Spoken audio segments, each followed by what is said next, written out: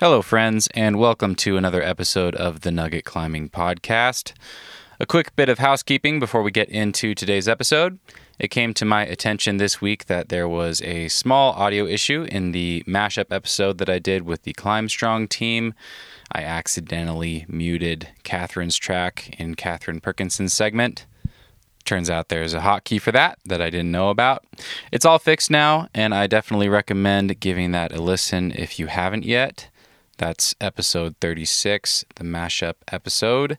And Catherine's segment starts at 1 hour and 27 minutes and 36 seconds, or 87:36 on Spotify. If you like the episode, I definitely recommend returning to that one and checking that out if you want to hear Catherine's kind and thoughtful voice.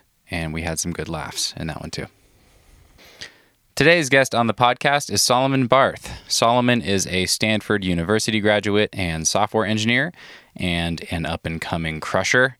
If you recognize his name and don't know why, he did come up in the conversation I had with Maya Madare back in episode 31. Solomon is the guy who introduced her to up-down-ups for endurance training, and she credits him with helping her become a sport climber.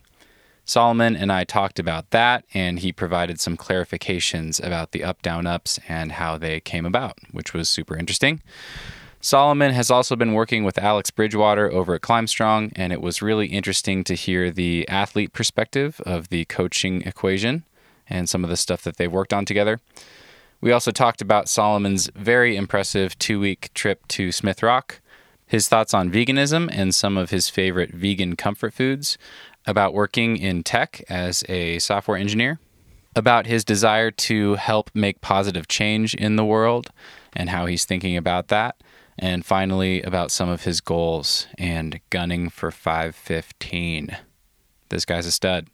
Solomon's an incredibly bright guy, and I really enjoyed talking with him. Please enjoy this insightful conversation with Solomon Barth.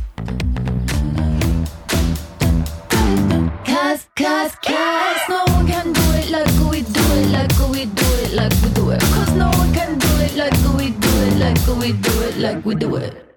You and I were talking on the phone a week ago, and you were all excited about this upcoming trip to Salt Lake City and to go to Maple. And I just touched base with you the other day, and it sounds like you got pretty shut down and ended up doing kind of a gym climbing trip. Yeah. What happened there with the weather? Well, just the first few days that we got here was like crazy hot. Like, I want to say like mid-high 90s. And so we decided we were going to push back our climbing days into like the week because there's so much climbing in Salt Lake. There's stuff that you could like day trip to even after working hours. But then Tuesday, the temperature dropped like 50 degrees or something crazy. And there was like a land hurricane that happened with like 100-mile-per-hour winds and like trees falling down all over the place. So I hadn't heard about that. Yeah, I think Salt Lake is like technically in a state of emergency, or it was for like a day or two, because so many people didn't have power and like semi trucks were blown over on the highway, and like, yeah, it was crazy. Oh my God. That is wild. We got some of the winter weather, and I just assumed you got shut down by the cold or by some snow or something. I had no idea about all the wind. Yeah, just winds that would lift you off the wall. So what did you end up doing instead? You've been climbing in the gym again for the first time in a while? Yeah. We just went to the gym a couple days. We live like 2 minutes away from the new front that was supposed to host sport climbing nationals, and it's just incredible. The rope walls are so nice, and there's like 3 levels of bouldering, and I've climbed there like 4 days now, and I haven't even gone upstairs. I've been too entertained with like the lower level of bouldering, which is just crazy considering like the places that I've lived and the climbing gyms that I've had access to in the past. Yeah. It's just like a totally different world out here. But also having not climbed like at all in like the last 3 months, aside from like my 2-week trip to Smith, and then the 3 months before that, I didn't do any climbing. I have realized that I'm just so incredibly out of shape. Interesting. Which, you know, I've been doing a lot of like training, like finger training and stuff. So I don't feel like I've lost a lot of strength, but I've lost all of my fitness. And it feels really good to feel it come back like or like every single day I enter the gym, I'm like, wow, I feel like 200% more fit than I did the last day. Oh, that's amazing. Yeah, that's an awesome feeling. You got those noob gains again. Yeah. Well, that's really interesting to hear you say that. So I had a connection to you through Maya Madere, who I had on the show. And I've also been, you came up again when I was talking to Alex Bridgewater. I was just in Lander for a while and I was geeking out with Alex. And it took me a while to make the connection, but he kept referring to this young crusher that he was training, this guy Saul. And I finally put it together that it was you. But he told me a little bit about your Smith Rock trip, and it sounds like it was, you just totally crushed it. I mean, it was one of the more impressive trips to Smith Rock that I've heard about. So it's interesting to hear you say that you feel like you're totally out of shape, because that wasn't all that long ago. Yeah, I was definitely surprised with my performance in Smith Rock. I had been doing a lot of hangboarding, and like I had the idea of going on this climbing trip for like long before I actually ended up going. Because I don't know, with coronavirus, you never knew like when things were going to be okay. Like in the beginning, everyone thought it was going to be like a month or two. So I was like, oh, I'll go to Smith Rocks in like May, but then it didn't work out in May, and then it didn't work out in June. And so ultimately I had a long time to prepare specifically for this trip. And yeah, I don't know. I guess the Smith Rock, or I guess I just did a good job of preparing for the style of Smith Rocks. I mean, I feel like from the internet, you can get a pretty good sense of what it's going to be like. Vert climbing with pockets and small crimps. And so that's just exactly what I trained, and it worked out great for me, I would say. That's amazing. So most of your prep for that was just on a hangboard? Yeah. Okay. Yeah. And you ended up going pretty late. I mean, I think your trip was like beginning of July, which is considered very, very hot and kind of out of season for Smith most of the time. But it didn't seem to slow you down much at all.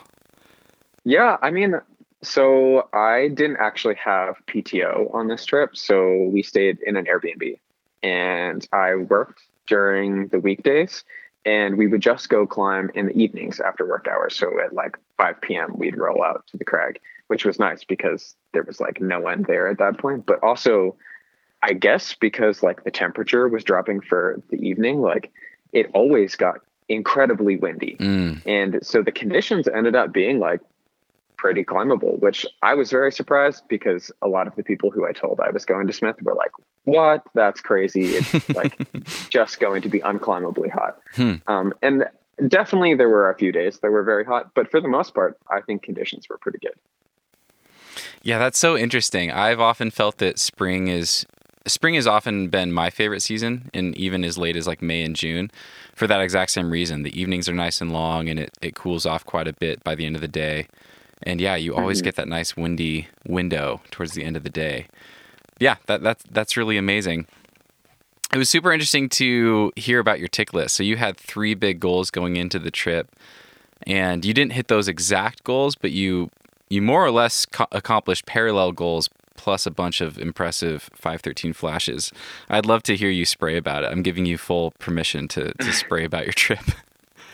Yeah. So like going into the trip, I like didn't really know how well I was going to be climbing. And so I like tried to keep open expectations, I guess, especially considering that like I would say Smith climbing is usually not my style. Like vert climbing and having to like trust your feet and grab really small crimps, I would have described as like my complete anti-style.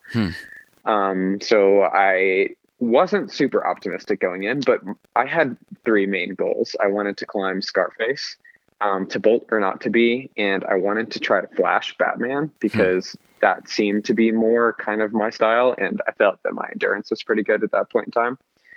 For listeners, those are all 514A. Yeah. And so I was able to do Scarface on the second day I was there, which was really exciting, because like the monos on the beginning of Scarface, I thought were like really intimidating. Monos and pockets are never something that I had really like gone for before, and I usually avoided in the past. But because I was just restricted to a hangboard for like the 4 months leading up to this trip, I spent a lot of time like training specifically for that, and it was very satisfying to be able to go and climb like hard pockets on real rock. Nice. And I tried to bolt or not to be that day after I climbed Scarface. And then I want to say on like the 6th day of my trip, so like 3 or 4 climbing days in, I actually, unfortunately, I like tweaked a pulley crimping on to bolt or not to be, which like in retrospect was like so stupid of me, going from like not climbing for 4 months to like throwing myself at this like notoriously heinously crimpy 14A. So I don't know.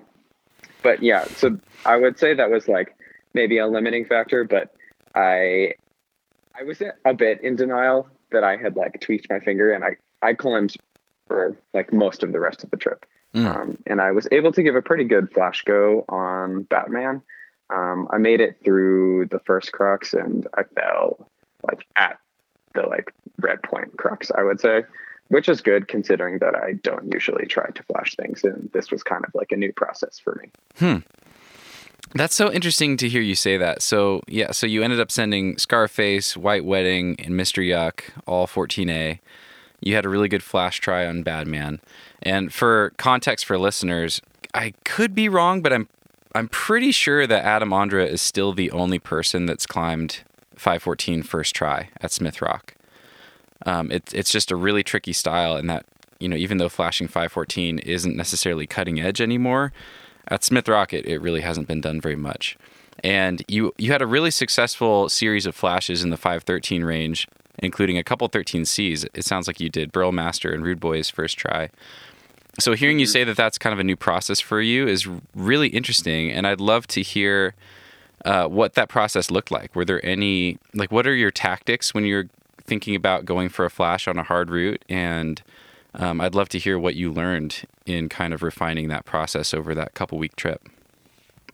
Yeah, so for clarification, I think Badman was the only climb that I was really like intent on trying to flash. Okay. But generally on the trip, like acknowledging that I hadn't been climbing very much, and the hold types in Smith tend to be tweakier on the fingers. I was just generally trying to keep my volume low and trying to give like quality attempts on all of the climbs that I tried. And so that like ended up working out well for me, and I was able to flash like a lot of the 13s that I tried. But I don't know, I just usually if I'm going to try to flash something, I try to watch all of the videos that I can find on the internet, and I talk to everyone who has anything to say about the climbs and their beta and whatnot. And for Badman in particular, I did the climb right next to it, White Wedding, before I gave my flash attempt on Badman, so I could kind of lower from the top and get like a closer look at all the holds and make sure like I know which ones, like which footholds I want to use and like which angles I want to grab each of the holds and stuff like that. Okay. Yeah, that's really interesting. I'd love to ask too, were there any scenarios in, you know, for any of those 513s or maybe for Badman where you had different options for beta based on what people were saying? And how did you think about committing to one option before you stepped on the route versus leaving yourself open to kind of improvise, knowing that there was a couple different options to try? Well, to be honest, I only actually found one video of someone climbing Badman. Okay. And I had another friend who was in my group who like was able to spray beta at me while I was climbing, which was nice, but both his beta and the video had like matching sequence. Okay. So it was pretty easy for me to decide on what to do there. But as far as like the 513s go, or just flashing in general, I guess, I would watch as many beta videos as I can to kind of get a sense of like what the holds are like. But usually I end up settling on one video where I feel like the climber has a similar body type to my own, like in terms of height. Because I tend not to be super great at squeezing myself into small boxes. Okay. So if I am watching a video of like a smaller climber, it tends to not work out great for me if I try to use the same beta. Gotcha. Okay. So as I mentioned, one of the connections that I had to you was through Alex Bridgewater, and it was really fun to talk to him and hear from his perspective some of the stuff that you guys have worked on and his thoughts on you as a climber and kind of what you're focused on moving forward. But I'd love to hear, what was it that made you want to reach out to Alex? Yeah, so I guess there are two parts to this answer. The first is that I'm kind of a training geek, as I said earlier, and I love to learn anything and everything that I can about training and like the quote unquote science behind training. And so I initially became interested in the Climb Strong company when I listened to a Training Beta podcast a couple of years back, where Neely did an interview with Steve Bechtel, and he talked about like energy systems training and endurance training. I think that was the title of the podcast or something.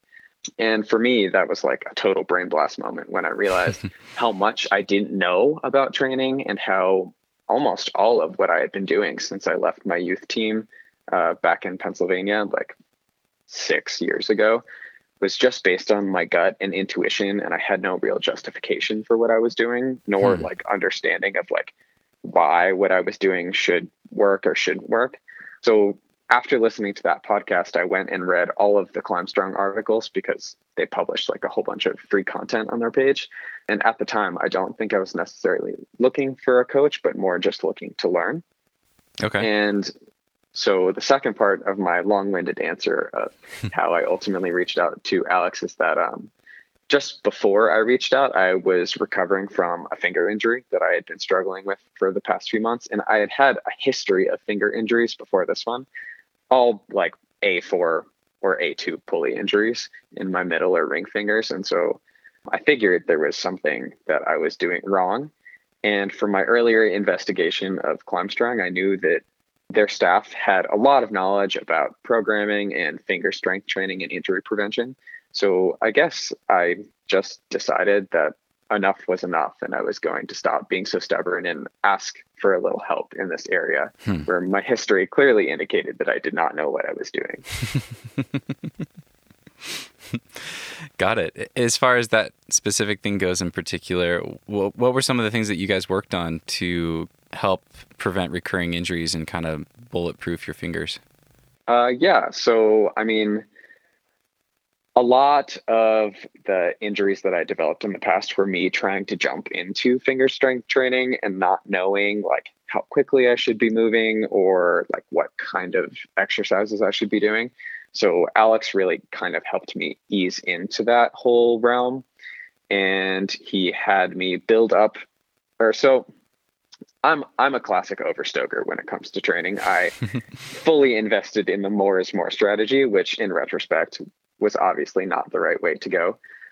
But he helped me kind of like regulate my stoke, I would say. And he helped me follow like a more sustainable and like progressive path. And I started at a point that I would never have been able to make myself do before, where all of the exercises just felt like trivially easy. And like, I didn't feel like I was getting stronger, but like the whole point of that was not to get stronger. It was to prevent injury. And so we started at a point that we knew I could handle that kind of load and tolerate that over a period of time. And I slowly built up. And I think that is like the sustainable way to prevent finger injuries. But I'm also not the expert here. I'm just kind of going off of what Alex has programmed for me. I mean, how has your experience been with it going through some of that, though? How are your fingers feeling now? My fingers are definitely feeling like stronger than ever right now, which is like really exciting because I like have had all these finger injuries in the past, and training finger strength is never something that I've been able to do successfully before. But even aside from all the finger strength training, I really think that the coaching that I've received from Alex has just made me like generally a better climber. Okay. Aside from finger strength. Yeah. Yeah, that's super interesting. I'd love to get into that. One thing I want to add is I did talk to Alex on the phone, and I think he mentioned that he started you on the Go 100 program, which is one of Steve Bechtel's programs. And for a reference for listeners, I mean, you've climbed many 514s, and you're an incredibly strong climber, and you have incredibly strong fingers, and you were starting out hanging on what's effectively a jug for you at body weight with two hands and just doing a series of like 20-second hangs and slowly kind of, decreasing the edge size of that. But yeah, I imagine that was a much easier style of hangboarding, a much easier approach than you ever had tried before and ever would have done on your own. Yeah, absolutely. Is that a program that you think you'll do again? Yeah, maybe. I think right now I am very interested in training like specific finger positions. Like before, all I was ever interested in was improving like my general crimp strength. Okay. And I just wanted to do like close crimps or half crimps or whatever. But now after like my trip to Smith and like going through this process of hangboarding through quarantine, I've like kind of gotten into doing like pockets and monos and stuff. And now living in Utah, I live like pretty close to like Wild Iris and like a bunch of other places where there are like projects that I want to get on that have some more like tweakier finger positions. So to answer your question, I don't think the Go 100 is something that I would be interested in doing at the moment, just because it is mostly focused on like four finger positions, just because I think 100 seconds in like a pocket or a mono is kind of a long time. Mm-hmm. But yeah, I think like definitely in the future, it could be something I would be interested in. Almost like a pre-training cycle to kind of like get back into it if you're coming off. Yeah, for sure. Yeah, something like that. If I ever took a hiatus from the like hangboarding stuff that I'm doing now and needed to like ease back in, I think that would be a great place to start. Okay. Alex also mentioned that you've been doing some finger stuff with Tyler Nelson. Yeah. What has that experience been like? What have you been working on with him? So basically he has corrected my understanding of like how the healing process works, again, with respect to like the quote unquote science. And so I've learned a lot about like what needs to be done to effectively heal like tendon and pulley injuries. And I was kind of hoping to learn from him what I had been doing wrong in the past. Okay. And he gave me basically the same answer that Alex gave me, which I should have seen coming, that like I just wasn't being careful and proactive, and I was like overtraining and not listening to my body as much as I should, because that's super important. And I feel like everyone understands that to some degree, but I think you have to hear it from a few different people before you really internalize it. Yeah. And Tyler has given me a lot of like just general like rehab programs and stuff to do sustainably in the future to help keep my pulleys and tendons strong. Okay. Are you willing to share something specific that you're working on with him that's kind of a new or novel idea or different from what you've done in the past?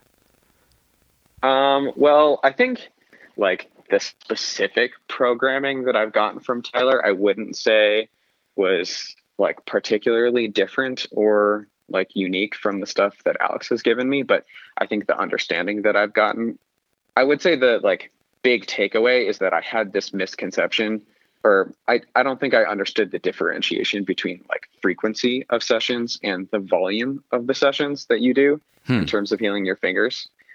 Because with pulley injuries, an active recovery is really the only recovery. Unlike muscles where they have high capillary density, and so they get lots of blood flow into that area.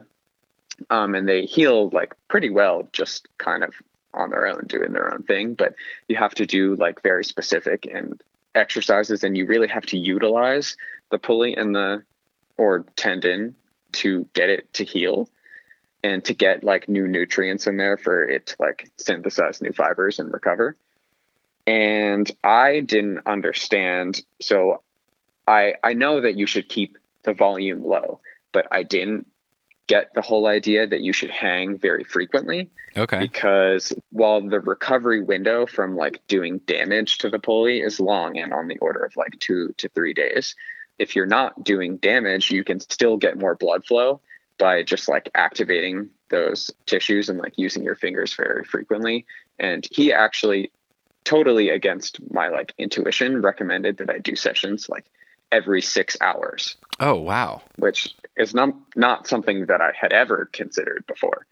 Like, yeah, so that was big for me. And I think just generally, I acquired a lot of knowledge that will help me like piece together my understanding and allows me to adapt my schedule. So in the past, I've had like specific programming and I work so hard to follow it to the T, but I think like being able to understand and listen to your body and adjust your training schedule accordingly and not just stick to it for the sake of like following the plan, I think is incredibly important. And I think that's a lot of the value that I've gotten from working with Tyler.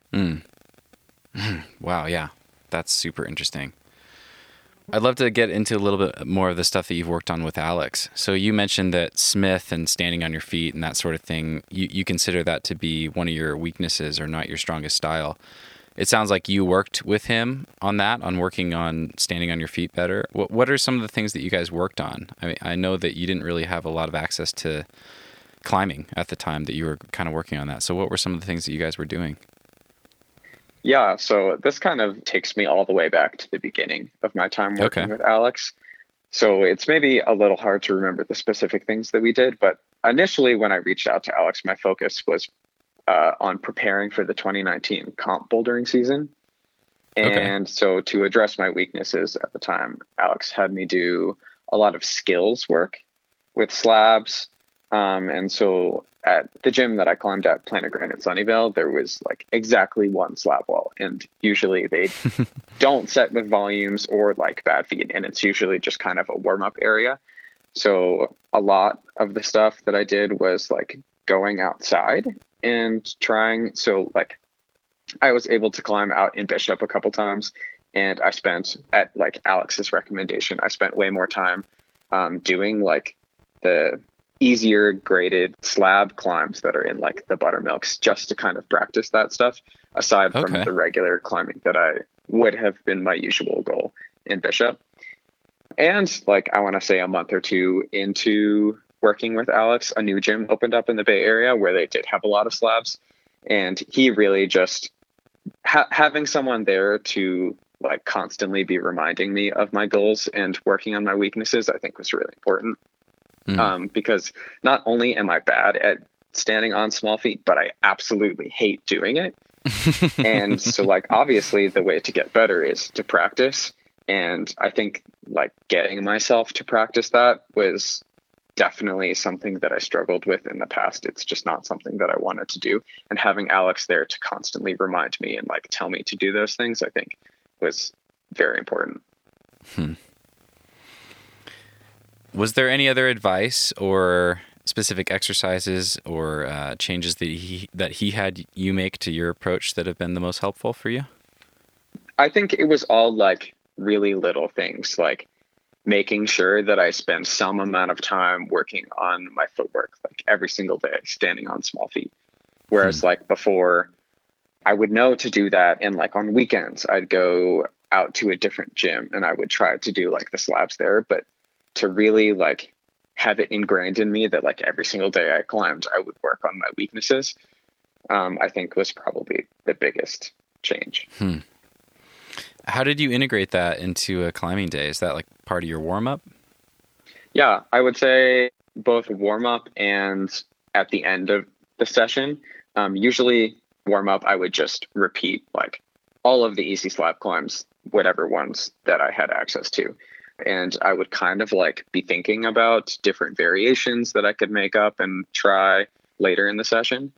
And then after warming up, I would go and I would do my strength training, or do like whatever bouldering things that I would do normally. And then at the end of the session, I would come back and I would practice like doing some harder slab climbs or like coordination things or just general like compy shenanigans. Because I think your body like learns better technique if you do it at the end of the session. I don't exactly know why that is, but that's something that I've heard from a couple people. Yeah, that's so interesting. I know I've heard Steve talk about that as well. Okay, so you kind of bookend it. You start with it, and then you come back to it with some different variations at the end. Did you notice the difference on your Smith trip? Yeah, for sure. I think a lot of the like advantage that I had in Smith, I would say, came from like my finger strength and being able to handle pockets and stuff like that. I think the footwork didn't end up being like super crucial other than on To Bolt or Not to Be, which I didn't actually get to spend that much time on in the end because I hurt my finger only on the second day trying it. Yeah. Okay. But yeah, at the very least, I definitely felt way more comfortable and like confident grabbing small holds. But those were kind of like distinct periods in my time working with Alex. Yeah, but after all of the stuff that he had me training in like 2019 for the comp bouldering season, I would say by the time nationals rolled around, I was definitely feeling in the best like competition shape that I had ever felt, which was like really exciting for me considering that I was just coming off of like a 3 to 4 month finger injury and like hadn't been able to train very much. And so that was super exciting. And ultimately I wasn't able to go to bouldering nationals because of all of like the weird logistics with going to a national cup, and I like couldn't get time off for work to go. And so, yeah, but ultimately I do think that all of the stuff that Alex had me do did lead to like very significant improvements in my climbing. One thing that Alex mentioned too that I'd love to ask you about. So I just had Steve Bechtel on the show, and at the time of this recording, I haven't published it yet, but I just did the recording about a few weeks ago. Steve and I talked at some length about alactic training, and he gave an example of like an alactic circuit that someone might do to try to reduce the need for power endurance training. And it sounds like that's something you've been doing a bunch with Alex. I think he mentioned that you were just about to finish up with your second 4-week block of alactic training. I'd love to ask, I've never tried it, so I'd love to ask what your experience with that was like, and maybe what are some of the benefits that you've seen in your climbing kind of having come through this 8 weeks of alactic training. Yeah, sure. I don't know that I have a ton to say about this because a lot of the circuit has just been like general body fitness because I've like kind of been easing back into climbing, having not climbed for like many months since my Smith trip. I haven't been doing a lot of like finger or like forearm endurance things. So now that I'm back in the climbing gym, my endurance definitely doesn't feel awesome. However, I do think that like my general body fitness feels really good. And like when I'm climbing, I don't think that the strength of my body is ever the limiting factor. It's just my fingers at this point. And all of the alactic interval training that he's been having me do is like totally independent from my hands. And it's just this past week that we've started adding in some more finger-based things like campusing, and I don't even remember what else is on the cycle. There's so many exercises, but yeah, that's kind of what I would have to say about that. Okay, interesting. So for listeners, the alactic training cycle, it's kind of like doing power repeats. So it's a little bit more on the power side than power endurance, but you're doing a circuit and you're mixing in exercises and doing kind of these repeated short bursts of powerful movements, whether that's, it sounds like you were kind of stuck at home without much equipment, so you were doing a lot of body weight stuff. What was some of the exercises that you were doing in your circuit? The circuit that I've been doing for many weeks is push-ups, pull-ups, box jumps, burpees, and front leggers. Okay. And so I have a pull-up bar at home, so I can do those. But yeah, I don't have a whole lot of equipment other than that. And so generally the idea is that each exercise should be done within like a very short window, so you never really enter the phase of power endurance. And every exercise should be done at like max power. And if you feel your power declining, you immediately stop. Regardless if you can like do many more reps, you want to be focusing on just pure power. Yeah. Okay. Yeah, thanks for breaking that down. That's really helpful. Was that hard for you to kind of embrace that? I mean, it's so counter to this really deeply ingrained culture we have of just, I mean, kind of back to what you said, the buy into this more is more philosophy and just going until you feel like you're going to vomit with some of this stuff. Was it hard for you to make that shift and kind of like believe in the process at first? Yeah, absolutely. I mean, like I have a history of being like interested in the like CrossFit type sports, like all through high school, and even middle school, I ran like track and cross country, and I like loved the like struggle of like being super, super tired and working like crazy hard and pushing myself to the absolute limit. And it's very hard not to fall back into like that same temptation when doing workouts like these, because really it should feel easy. And if you're pushing yourself to the point where you like do feel tired like that, then you're not doing it right. Cool. I'm excited to stay in touch with you and see how you feel as you get in the gym more and get some of your fitness back, and see how you feel about this style of training. It's something I'm definitely thinking about doing more of in the future. Nice. I'd love to ask you about up, down, ups. So I had Maya Madera on the show, and she credited you for teaching her basically this exercise that taught her how to become a sport climber. She was, she's a really strong boulderer. She was the boulderer that could climb V10, but really struggled on 12C, that sort of thing. And you introduced her to this exercise, up, down, ups, and it sounds like you guys went really deep into it one year for, I don't know, a couple months or something, and it really changed the way that she sport climbed. But yeah, I'd love, if people haven't heard that, I'd recommend going and listening to Maya's episode and hearing about it. But I'd love, in case people haven't, I'd love to have you break down what the up, down, ups are, and I'd love to hear your perspective on them and kind of how those came about. Well, yeah, so the up, down, ups originally started off as an adaptation of an idea that I learned from that podcast, the Training Beta podcast with Steve, where he talks about endurance. And in that podcast, the whole idea that he was trying to share was about like the different energy systems that are involved when you're climbing.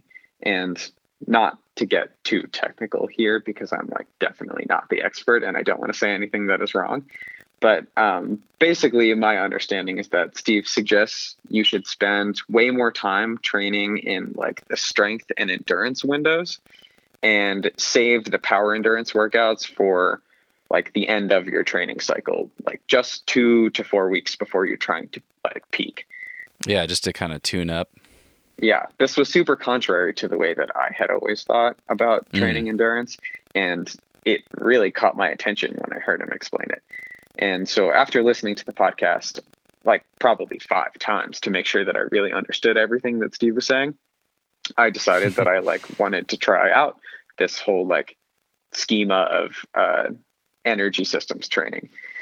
And also one quick point of clarification, the endurance that I'm referring to here is the kind of climbing that is so easy that you never get pumped.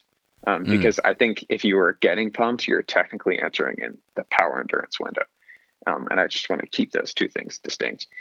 And so the up, down, ups that I convinced Maya to do with me, we always did as warm-ups. And we did them in the beginning of our session, just like 3 really easy up, down, ups. Maybe one was 510, one was an easy 511, and one was like a harder 511. And then over the course of several months, we slowly scaled up the volume to the point that we were doing like 4 to 5 up, down, ups. And also all that time, these up, down, ups were just the warm up. And afterwards we could go spend our session doing like all of the other things that we would want to do, because we initially started doing this thing during bouldering season. So obviously we didn't want to be spending all or even most of our time in the gym on a rope. And this was like a key selling point for Maya, who was very reluctant to do any sort of endurance training. And so I was able to convince her by saying like, oh, it's just your warm up. You don't really value like the warm up that you do anyways. And it's like a pretty good warm up in the first place, and it'll help improve your endurance. And so I think that helped convince her a lot. And so in the end, our sessions worked out like much in the way that Steve recommended, where we spent our warm up time training like the aerobic energy system or endurance. And then the rest of our time we would work on strength. And I think Maya would agree, but ultimately by the end of the bouldering season, I had the best endurance of my entire life, which was like crazy considering that like my main focus was bouldering and like strength and not endurance. And so now I'm a really huge proponent of trying to learn like the theoretical justifications behind different types of training and having a justification for everything that I do. Because in this case of like endurance, I was able to do something that seemed like very counterintuitive at first, but ultimately worked wonders for me. Yeah, that's so interesting. So I want to make sure this is really clear. You talked about scaling the volume up and doing more rounds of longer up, down, ups. Were you keeping the difficulty at that same level that whole time? Yep. Yeah. Okay. Usually the first always we did like 1 or 2 510s and then 3 511s. Okay. Interesting. And on that hardest 511, how would you describe your experience on that hardest route when you were doing like an up, down, up, down, up? Were you getting pumped at all, or was it just like a light pump? What kind of level of exertion were you experiencing on those? I would say like the progression through each session starts from being like very incredibly easy. Like a 510 in planar grading is just like an absolute jug haul, like basically a ladder. And then as you get closer to like the harder 511, I would say definitely never getting to a pump. But I think the idea is that you want to get as close to the level of intensity that would give you a pump as possible without actually crossing that, if that makes sense. Yeah, that does. Maya was describing that at some point down the road, you guys did have up, down, up, or at least she had up, down, up projects. It sounds like she was starting to do some 512s, go up and down and up a 12C or something like that. How did that play in? Did you eventually start doing that with harder routes? Yeah, so that's moving into like the idea of doing the power endurance like 2 to 4 weeks before you're trying to peak. Gotcha. That's well past bouldering season and at the point. So like the way USA Climbing does their competitions is all sorts of wonky. And bouldering season is just like 1 month before sport season. And that was kind of my whole rationale behind starting the endurance training during bouldering season. So we got like all of our baseline endurance in before sport season even started. And then we had all of like the month between bouldering and sport to just focus on that power endurance window. Okay. And so that's when we were doing the harder up, down, ups, or just like regular hard pitches or doubles or all of the like conventional power endurance workouts. Okay. Got it. Yeah. Did you notice the improvement in the endurance prior to going into that power endurance cycle? Yeah, just from absolutely. Doing the really easy up, down, ups? Yeah. So ultimately, I didn't end up going to bouldering nationals, and I ended up spending a lot of that time sport climbing anyways. And I don't think that there was a whole lot of climbing that I did out in California, but I went on a short trip to the Red River Gorge and split time between the New River Gorge because the weather ended up being terrible in the Red. But yeah, like having not done any of the like endurance training that I would have done in like previous years, my endurance felt like absolutely incredible when I was climbing in the Red and the New. Wow, that's amazing. Yeah. I have one more question about those. So did you ever get to a point with I guess when you got to like the highest volume, when you were doing, let's say 4 or 5 routes, up, down, ups, were you noticing any effect on your strength and power in the rest of your session? Was it starting to cut into any of that energy, or did it still just feel like a warm up? I would say it still just felt like warm up, but I think it's also important to note that like we built up to that over the course of like months. So our bodies had a long time to adapt to that kind of thing. I would say the biggest drawback was actually time. Like doing 4 to 5 up, down, ups takes like kind of a long time. And ultimately by like the end of the bouldering season, it definitely was more of a time constraint than anything else. Okay. Got you. Yeah. I've got one thing that I hadn't planned on asking you about, but it just came to mind.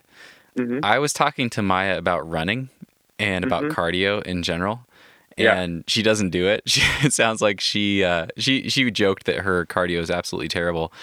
And she said that she just couldn't get herself to believe, she couldn't convince herself that that is what was really ever holding back her climbing. But I think she mentioned offhand that you had a different point of view on that and that you were right about the up, down, up. So maybe you were right about the cardio as well. So I'd love to hear, what are your thoughts on general cardio or running? Yeah, so that's actually super interesting because I think I've kind of changed my opinion on this recently. But I do think like having some amount of cardio is a good thing. But I think people hear that and they're like, oh, I should go run like every single day or every week. Or I mean, I think that being able to lower your heart rate while on the wall is like an important skill to have. And if you're like absolutely winded on the wall and it leads to like panic or like you can't spend as much time resting, I think then maybe in those situations, like a little bit of cardio could help. However, I think that the more specific the cardio can be to actual rock climbing, the better. Because I think there are a lot of advantages that, like, running, I think just improves like lowering your heart rate. But I think if you can do cardio that is specific to climbing, there are a whole bunch of other benefits, like additional vascularization of like your forearms if you're gonna be like actually climbing and doing cardio. Or I don't know a whole lot of the details here, but I think the more specific it can be to the exercises that you want to do, the better it is. And so, like, really in response to your question, I think running is helpful, but only to a very minor degree. Okay. Yeah. So how are you thinking about your own cardio now? Do you think you're getting enough of that through these up, down, ups? Yeah, possibly. It's kind of hard to say because I mean, right now, like climbing in the gym and wearing a mask, I definitely feel more winded than I have in the past. But also at the same time, like I'm just coming from like California where it's been like incredibly smoky for the last 3 weeks. And like, I can't really go outside and exercise that much. So I think my cardio is kind of at an all-time low at this point. And I think, and also I haven't been doing the up, down, ups recently because I've just gotten into the gym for the first time this week. So yeah, okay. It's maybe hard to say right now, but I do think generally the up, down, ups are probably like good enough. Okay. Maya mentioned that she was trying to do those as fast as possible and that it actually helped change her climbing pace. Mm-hmm. How are you thinking about that? Are you trying to climb these quickly? So I like to kind of play around with that. I think the idea behind the pacing is just that like pacing is a skill that you need for sport climbing, and like learning how to climb fast is not something that you can just like decide to do. Like I can't be a slow climber and just one day walk into the gym and be like, I'm going to climb this route fast. There's a whole bunch of skills like coordination and being able to sequence on the fly and like knowing when to shake out and stuff like that takes a lot of practice. And I think initially when Maya was getting into sport climbing, she had only experienced like slow sport climbing. And I tried to advise her that like it could be a worthwhile thing to practice to try like climbing quickly. And I think ultimately that's a style of climbing that now works better for her. And I think there are times in sport routes that require one or the other. And so I don't think it's a great idea to like put all your eggs in one basket and like just do the fast up, down, ups or just do slow ones. And so I kind of like to mix it up or like specifically decide depending on what my goals are. That's super interesting. Alex mentioned that part of his job is to hold you back. And it sounds like he had to kind of rein you in a little bit on some of the up, down, ups that you were doing. It sounds like more once you were getting into sort of the power endurance peaking sort of phase. Can you tell me a little bit about that? Does that resonate? Yeah, absolutely. There was definitely a lot of times, like when I got to the point that I was allowed to do the like CrossFit style workout where like I felt like I was working really hard, I definitely got way too excited about it. And I definitely did like too many sessions or even like just sometimes too raging. long of sessions. And I think that there's like a sweet spot in there where there's like just the right amount to do. And I think Alex definitely has a much better sense of what that is than I do. And so I think him telling me the volume that I should be doing was definitely helpful because I certainly would have gone overboard. Gotcha. Solomon, I reached out to Maya before doing this interview. Mm-hmm. I wanted to know if she had any funny stories or anything. I was just looking for something, give me something. And she kind of just sent back one thing. She said, you should definitely ask him about veganism. Oh, yeah. Are you willing to talk about that? Yeah, for sure. I'd love to hear a little bit about your history with it. We spoke about it a little bit on the phone last week, and you said you have a very complicated history with veganism, and it sounds like you've kind of gone through a couple different phases of it and kind of made a big shift with it. So I'd love to hear about some of that. Yeah, for sure. So I guess it all kind of started when I was in high school and I decided to go vegetarian, mostly for health reasons. And then I moved to California, but like over the summer before I came to California for school, I just had some free time and I went on like a Netflix documentary binge where I watched all of like the environmentally focused documentaries. And I ended up stumbling upon like those few that make the connection between industrial agriculture and factory farming and stuff like that, and the environment. And they really make very strong arguments for how like eating meat is like or the meat industry, I guess, is a very bad thing in terms of like climate change and producing greenhouse gases and stuff like that. And so I feel like at that point, I kind of added like a new reason for why I wanted to be vegetarian. And kind of along those same notes, I was exposed to a lot of like the animal rights and animal welfare issues that come along with factory farming. And so I would say going into my freshman year at school, I kind of had all of these reasons, but at that point I was feeling more passionate about the animal welfare and the environmental reasons for my vegetarianism. And I felt, or like watching these documentaries, they were so shocking to me. Like it felt like all of this information had kind of been hidden from me for my whole life. And I almost felt like a duty to share it with other people. And this is kind of the embarrassing part of the story, but I ultimately went through kind of like a militant phase of trying to convince people that they should also become vegetarian because like there were all of these ethical reasons and environmental reasons why like eating meat and supporting factory farming is bad. And at some point along the road, I realized that like all of the reasons that I was advocating for becoming vegetarian, like also applied to like eggs and dairy. And it was just at that moment that I was like, wow, like this is totally hypocritical of me. And like, I can't justify saying that being vegetarian is a good thing and also eating eggs and dairy. So at that point, I decided right then and there that I was going to be vegan. And it was definitely a tough transition at first. I was like really, really into yogurt and I was a big milk drinker. And there was a lot of sacrifice that had to be made. But ultimately, like over time, I still do feel like being vegan is like a good thing. And it's an idea that I try to promote. But I've learned that being like militant and aggressive about the ethics is not the way to like convince people. And so now I have kind of done this interesting thing where I've like totally flip-flopped on my initial reason for becoming vegetarian, which was health. And I have discovered that like generally when I try to talk to people about veganism, the common response that I get is that people are like, oh, but like I couldn't give up cheese, or I just love like meat so much, or like I couldn't go a week without eating a hamburger. And so now I feel like it's kind of my mission to show people that like you can have all of those same things and be vegan.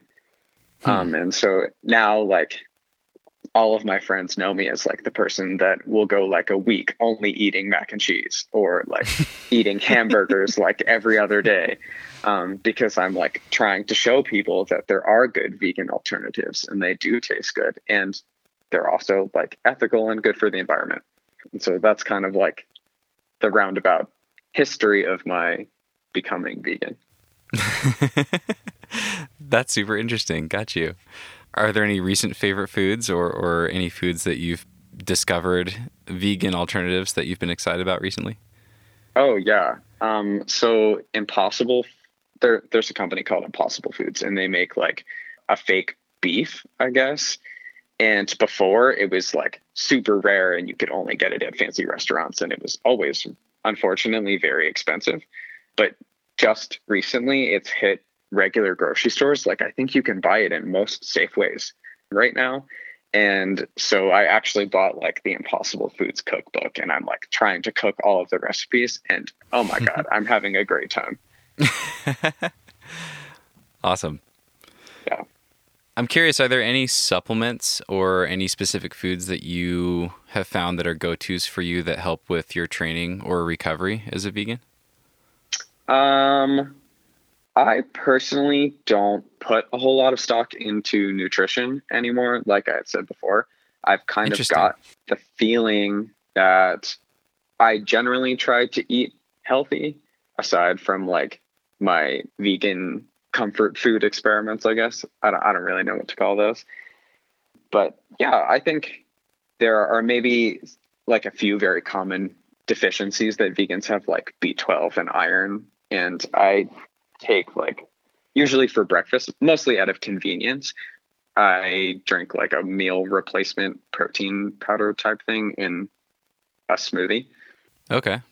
That has like the vitamin B12 and iron in it. So I generally don't worry too much about nutrition, but I've also found that like in my history of competing, the more sacrifices that I made to try to be healthier and eat healthier and all of that stuff, the more pressure I ended up putting on myself. And I ultimately decided that well, let me take a step back. In my competitions, I found that I like was becoming more and more this like kind of head case where like I felt like I had put all of the hard work in and I made all of the sacrifices and I should be climbing really well. But then like come competition, I would just perform terribly. And I think ultimately it was because of all of the sacrifice that I was making to perform my best that was like making me crumble under the pressure. And so the strict and regimented like dieting and like super healthy eating and supplementing is one of the things that I decided to stop doing. And I think ultimately it's like really been great for my head game in competitions. That's so cool. And I think that also applies to climbing outside. I think just most of my past, I haven't had a whole lot of outdoor goals, and I've mostly been focused on competition climbing. But for anyone who is focused on outdoor goals and makes like the same sacrifices, yeah, that's an idea that I think is worth considering. Yeah, that is so interesting. I mean, that definitely resonates with me. I think I have the same tendency to just be a little bit of a robot, probably to my own detriment. I'm curious though, have you held on to any kind of rituals or practices or quirks or anything that do seem to help with your performance, either for competitions or for outdoor projects? I don't think so. I don't think I really have any rituals. I try to be like as relaxed as possible, and especially when climbing outside, if I'm about to get on a project or something that I've tried for a while and I feel invested in, I tend to get like nervous before climbing outside. And I find that it's very helpful to just like, even if it sounds and feels kind of like cheesy or cliche, I just tell myself that like climbing is just for fun. Like in the end, it doesn't matter if I send this climb or not. And I'm really just here to have fun. And I like trying hard and I like working hard at things like these. And so it doesn't matter if I send or not, because the real goal is to have fun, and I'm going to do that either way. Cool. That's a really neat perspective, really healthy perspective. Thank you for sharing all that about your history with veganism and all of that. That's super interesting stuff. Yeah, no problem. This is a topic that I've been really fascinated with for quite some time. I actually, and I'm still reading about it and really interested in it and feel like I'm still learning so much. I was more or less a vegetarian for 5 years, never strictly, but I kind of gravitated that way for quite a while with this idea that it was healthier for me and better for the environment. And what's been really interesting is I've actually changed my mind about that and have gone back to eating meat. And but I'm always curious to have these conversations and hear other perspectives. I'm reading a book right now called Sacred Cow. It's by Rob Wolf and Diana Rogers. I'm finding it really compelling. They're basically making a case for regenerative agriculture and integrating ruminant animals into kind of the ecosystem, like an agricultural ecosystem, to help restore the soil.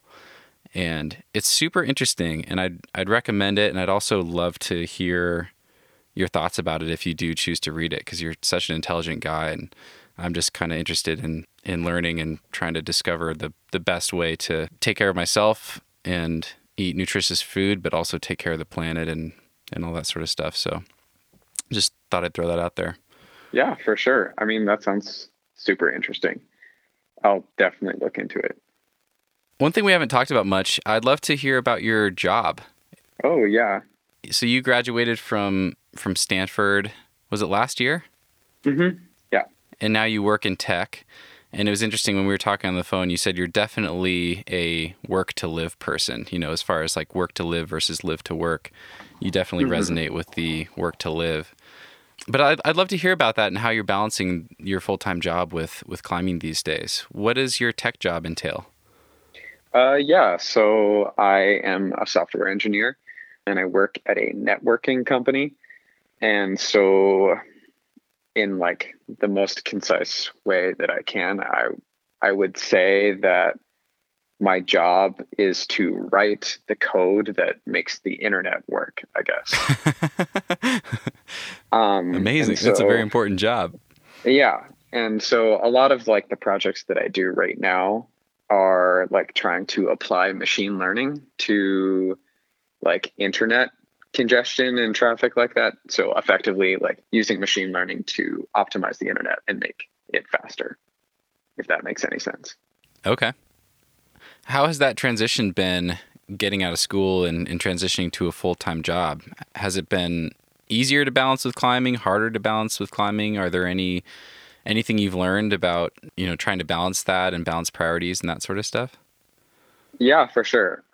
So school was definitely very hard to balance with climbing. Like the classes or the CS program at Stanford is like very rigorous, and it took like a lot of time and work.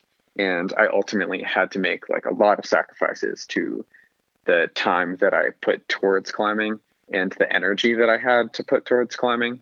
And transitioning to a job has definitely, I think, improved my work-life balance, but also like kind of the path that I decided to take through school was influenced by my desire to like be good at rock climbing and my like ultimate goal of having that good work-life balance. And so CS seemed like a really good path for me because both the work was interesting and engaging. And I think most tech jobs have very flexible hours and sometimes have the option of being remote. And I think that was really the ideal situation for me to continue pursuing climbing while also having an interesting career. Okay. How is that going so far? Do you feel like you do have a balance that you're happy with, and are you getting fulfillment from your work? Yeah. How has that experience been so far with that job? Yeah. So, I mean, I think the job that I have right now really checks all of the boxes that I was hoping to have a job when I decided to choose the computer science track. My hours are like really flexible, and the transition during coronavirus to working remote has been really easy, which has allowed me to travel around and climb like before coronavirus. And right now I've short-term moved to Salt Lake City, which is something that I probably couldn't have done had I chosen a different career path. However, now that I've been here for like a year or so, I'm kind of feeling like I want something that feels more impactful and like more meaningful, especially with everything that's going on right now with the election and the Black Lives Matter movement. And just generally, I feel like I have been unaware or haven't been paying as much attention as I should to all of these social issues that are very relevant right now and have been relevant and problematic in our country for a long, long time. And in some sense, I feel like an obligation to try to help make change and like do better for the world. And I don't particularly feel like my current job satisfies that. And so I would say right now I'm trying to look forward to different opportunities that maybe still use my computer science degree, or ideally would still use my computer science degree, but also feel more socially impactful. Okay. Yeah. That's amazing. Is that something, are you thinking about specific ideas with that, or is that just something in general that you're starting to kind of stew on and process?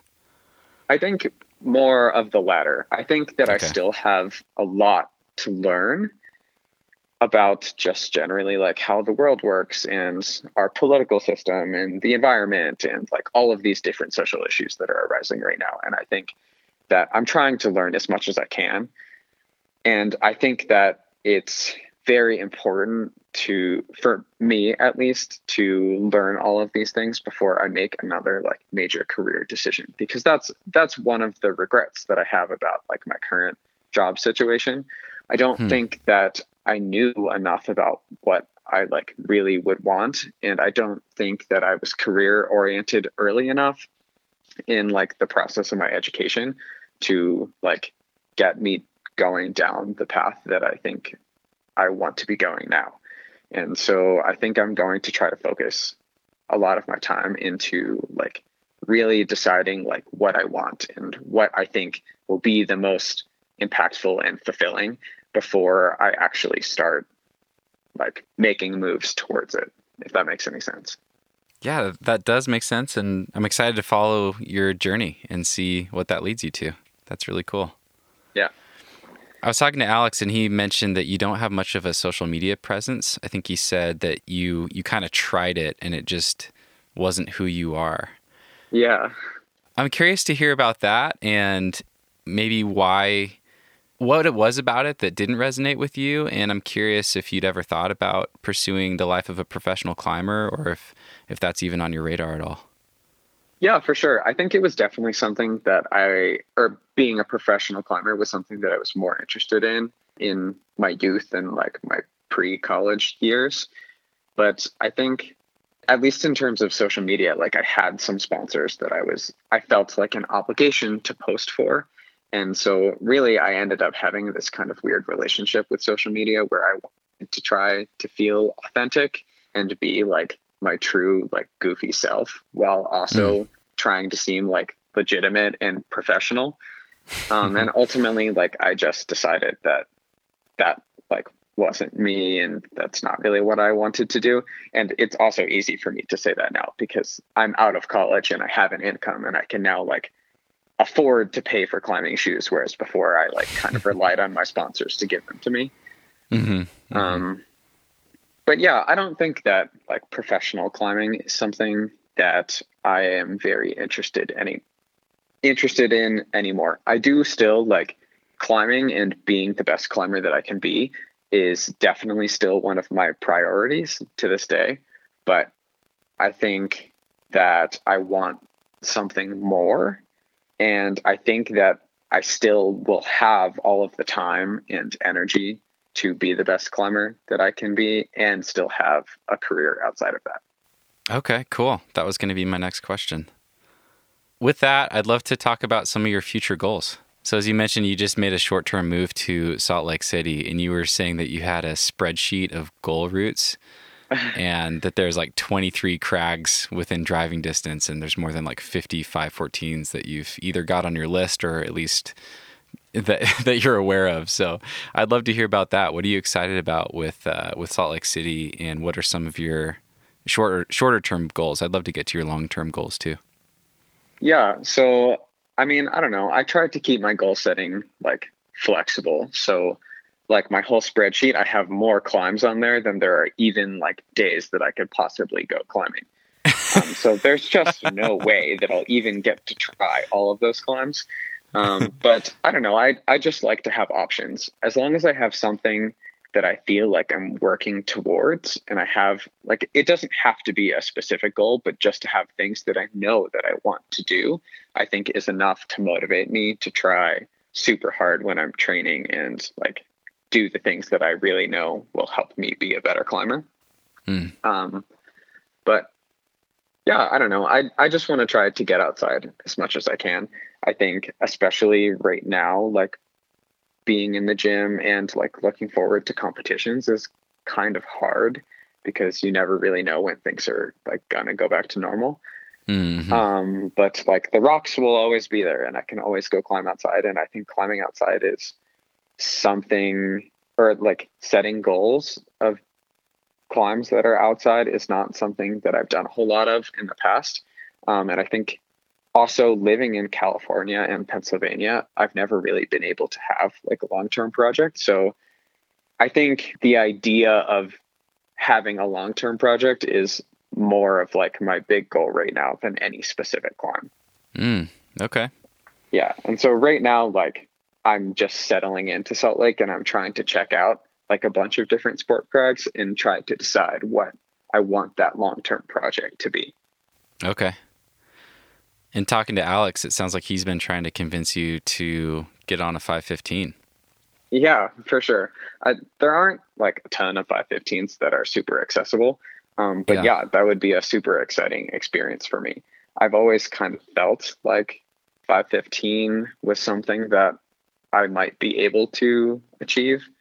And I've never really had an opportunity to try or really had, or like aside from the opportunity, I've never felt like logistically getting to project a 515 was something that felt possible. So it was never something that I had really like trained and worked towards. But now there is one that is somewhat accessible in Utah. So yeah, that's definitely something that I might be interested in.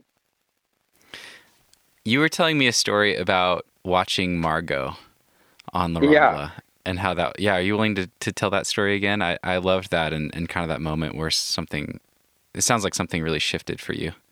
Yeah, for sure. I would say that was like a big turning point in like my general interest in climbing. I think before, I don't even remember what year it was, but the year when the Margot's like video of her sending La Rambla was in Real Rock, that I was just so inspired by that clip, and the idea of projecting something had never like seemed appealing to me before then. And I think it ultimately led to a really big shift in like, before I was always very, very dedicated to bouldering and very focused on bouldering.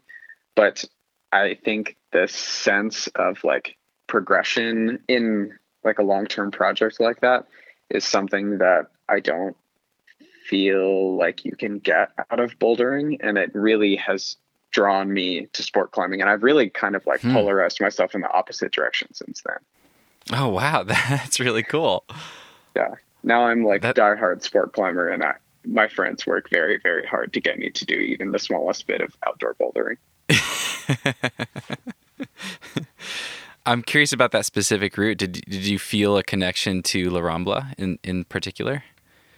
For a period of time, yeah. I had planned kind of like a short like winter break trip to go to Spain and get to climb there, and climbing on La Rambla was like my big goal. I wouldn't say that I had like any intentions or expectations of sending, but just to be able to try it and get a sense of like how hard 15A is, so I know what I need to work towards and like where I need to be to achieve that goal, was like super appealing to me.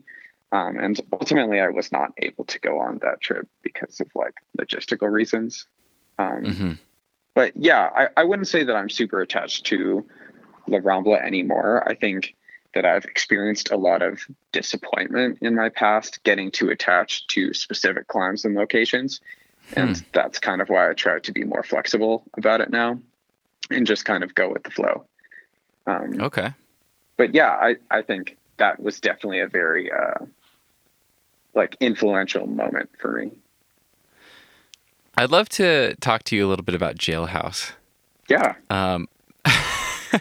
So I had a conversation with Connor Herson. He was on the podcast a little while ago, and he taught me that the knee bar pad was actually invented by a jailhouse climber. I'd always thought it was invented by a rifle climber. I think that's a common misconception. And Alex tells me that you don't know how to knee bar. Oh, yes. What's up with that? I do not know how to knee bar. And yet you've done a lot of hard routes at Jailhouse, so I'm really curious about this. Yeah, so I spent a lot of time climbing at Jailhouse this like last year. just because there isn't a whole lot of accessible sport climbing in the Bay Area, and Jailhouse is like a super stacked cliff. Like there are so many 513s and even more 514s, I would say, which is very unique for a sport crag, but they are all very knee bar intensive. And I don't know, knee barring is just not something that I've ever had a lot of experience with. And all of the grades at Jailhouse, the knee bars are like built into the grade. Like the locals there say like climbing at Jailhouse, it's not actually climbing, it's crawling between knee bars. And so initially I like would go to Jailhouse, not really to send hard climbs because I was too intimidated by the knee bars, and I had tried to figure them out, but it's just a whole skill on its own that would have taken a long time to develop. And I look at Jailhouse more as kind of like a training grounds for me. Okay. Like if I can do these climbs without the knee bars, then I know for sure I can climb that grade because I've done it in like theoretically a much harder variation. And so, I spent a lot of time climbing there this past fall or fall. No, sorry. I'm super confused about the timeline, but this past spring, I spent a lot of time climbing at Jailhouse, and I was able to climb like a lot of the 514s there. And ultimately, like I decided that I wanted to try this climb called the Green Mile, which I think Connor talked about in his podcast. He did, yeah. And it was a 14C. Super interesting experience trying to project that climb with him, because Connor is like a knee bar wizard. He can do all of the knee bars and even find like many more. Like I think the Green Mile is broken up into 2 different pitches. There is like a lower set of anchors that gets like a 14A/B grade. And I think just in the first pitch, Connor does something like 25 knee bars. And I do 2 knee bars. So we're doing entirely different rock climbs up there. Just very different. Oh my God. Did you succeed on that one? Ultimately, I did not. I was trying it a lot leading up to our Smith Rocks trip. And then it started to get hot, like in June, like in the middle of California. It was like 95 degrees in the middle of the day, and like working a full-time job made it kind of difficult to go out and like get those good conditions. So I kind of tapered off when the weather started getting hot, and I had the Smith Rocks trip to look forward to. So I ultimately switched my focus more to preparing for that than projecting the Green Mile. But that's definitely something that I look forward to going back to when I move back to California. Okay. Are you willing to share some of the other highlights from the spring from Jailhouse? I wouldn't say that there was like a ton of highlights. I didn't really invest a whole lot of time or effort into any particular climb other than the Green Mile. But I think ultimately I was able to climb like 4 or 5 different 14As and Bs at Jailhouse. I think all of which I was able to do without knee bars, except one of the 14Bs that I did like 2 knee bars on, just because like the crucial rest was in a knee bar, and I think it would have taken a lot more effort for me to do it. And the knee bar was relatively simple and intuitive, and like most of like the Jailhouse locals will tell me that there are obvious knee bars in certain locations, and I just will not be able to figure them out. So, if like I'm able to do the knee bar, it's like really easy and really intuitive. That's so interesting. So it was really fun to talk to Connor about Jailhouse. I was kind of asking him like, are you bummed at all that you've done so much there? You're going to climb it out one of these days? And he basically said like, well, no, I mean, I could always go back and try to repeat all these things without knee bars and just use it for training. And that would be like super hard. So it's hilarious to hear that that's just what you're doing up front. Yeah, I've definitely gone the training approach. I'm sure it's getting you insanely strong. I'm curious though. I mean, you seem so thoughtful and just considerate about all things climbing and training and progressing. Do you have any interest in trying to get better at them at some point, or do you just prefer to find more climbs that don't have knee bars on them? Yeah, for sure. I mean, I don't know. Like when I was trying the Green Mile, like 3 knee bars was big progress for me, to be honest. Like the knee bars that I was doing felt like I was learning and acquiring a lot new skills in it. I feel like that's more of an indicator of like me having a long way to go in learning like the tricks and trade of knee barring, and less of an indicator of like my effort towards finding knee bars, if that makes sense. But yeah, does. I mean, I don't know. Knee bars are like everywhere. Like Jailhouse is like a majority knee bars, but I don't know, like there are obviously a lot of knee bars in Rifle, which is a place that I have a lot of sport climbing goals in and would love to go and be able to do those. And there are knee bars everywhere. So yeah, I definitely think it's a skill that I think is worth developing. It's one of those things that I don't particularly enjoy, and I really need someone to force me to do. Okay. Standing on tiny footholds and knee barring. Yep. Got it. So it sounds like you're leaving for Rifle later today. Yeah, we were going to. Oh no. But ultimately I was not able to convince any like climbing partners to go with me. And so it seems that we might be going next weekend. And instead we're rescheduling our like Maple trip from last weekend. And so hopefully I'll be able to climb in Maple this weekend and Rifle next weekend. Okay. Got it. That makes sense. The weather looks a lot better for you. Yeah, for sure. I think it's been raining this past week in Rifle anyways. Okay. No hurricanes in Maple this weekend, hopefully. Yeah, hopefully. Well, Salman, I'd love to start wrapping up here. I'd love to ask you, what is something that you've been feeling especially grateful for lately?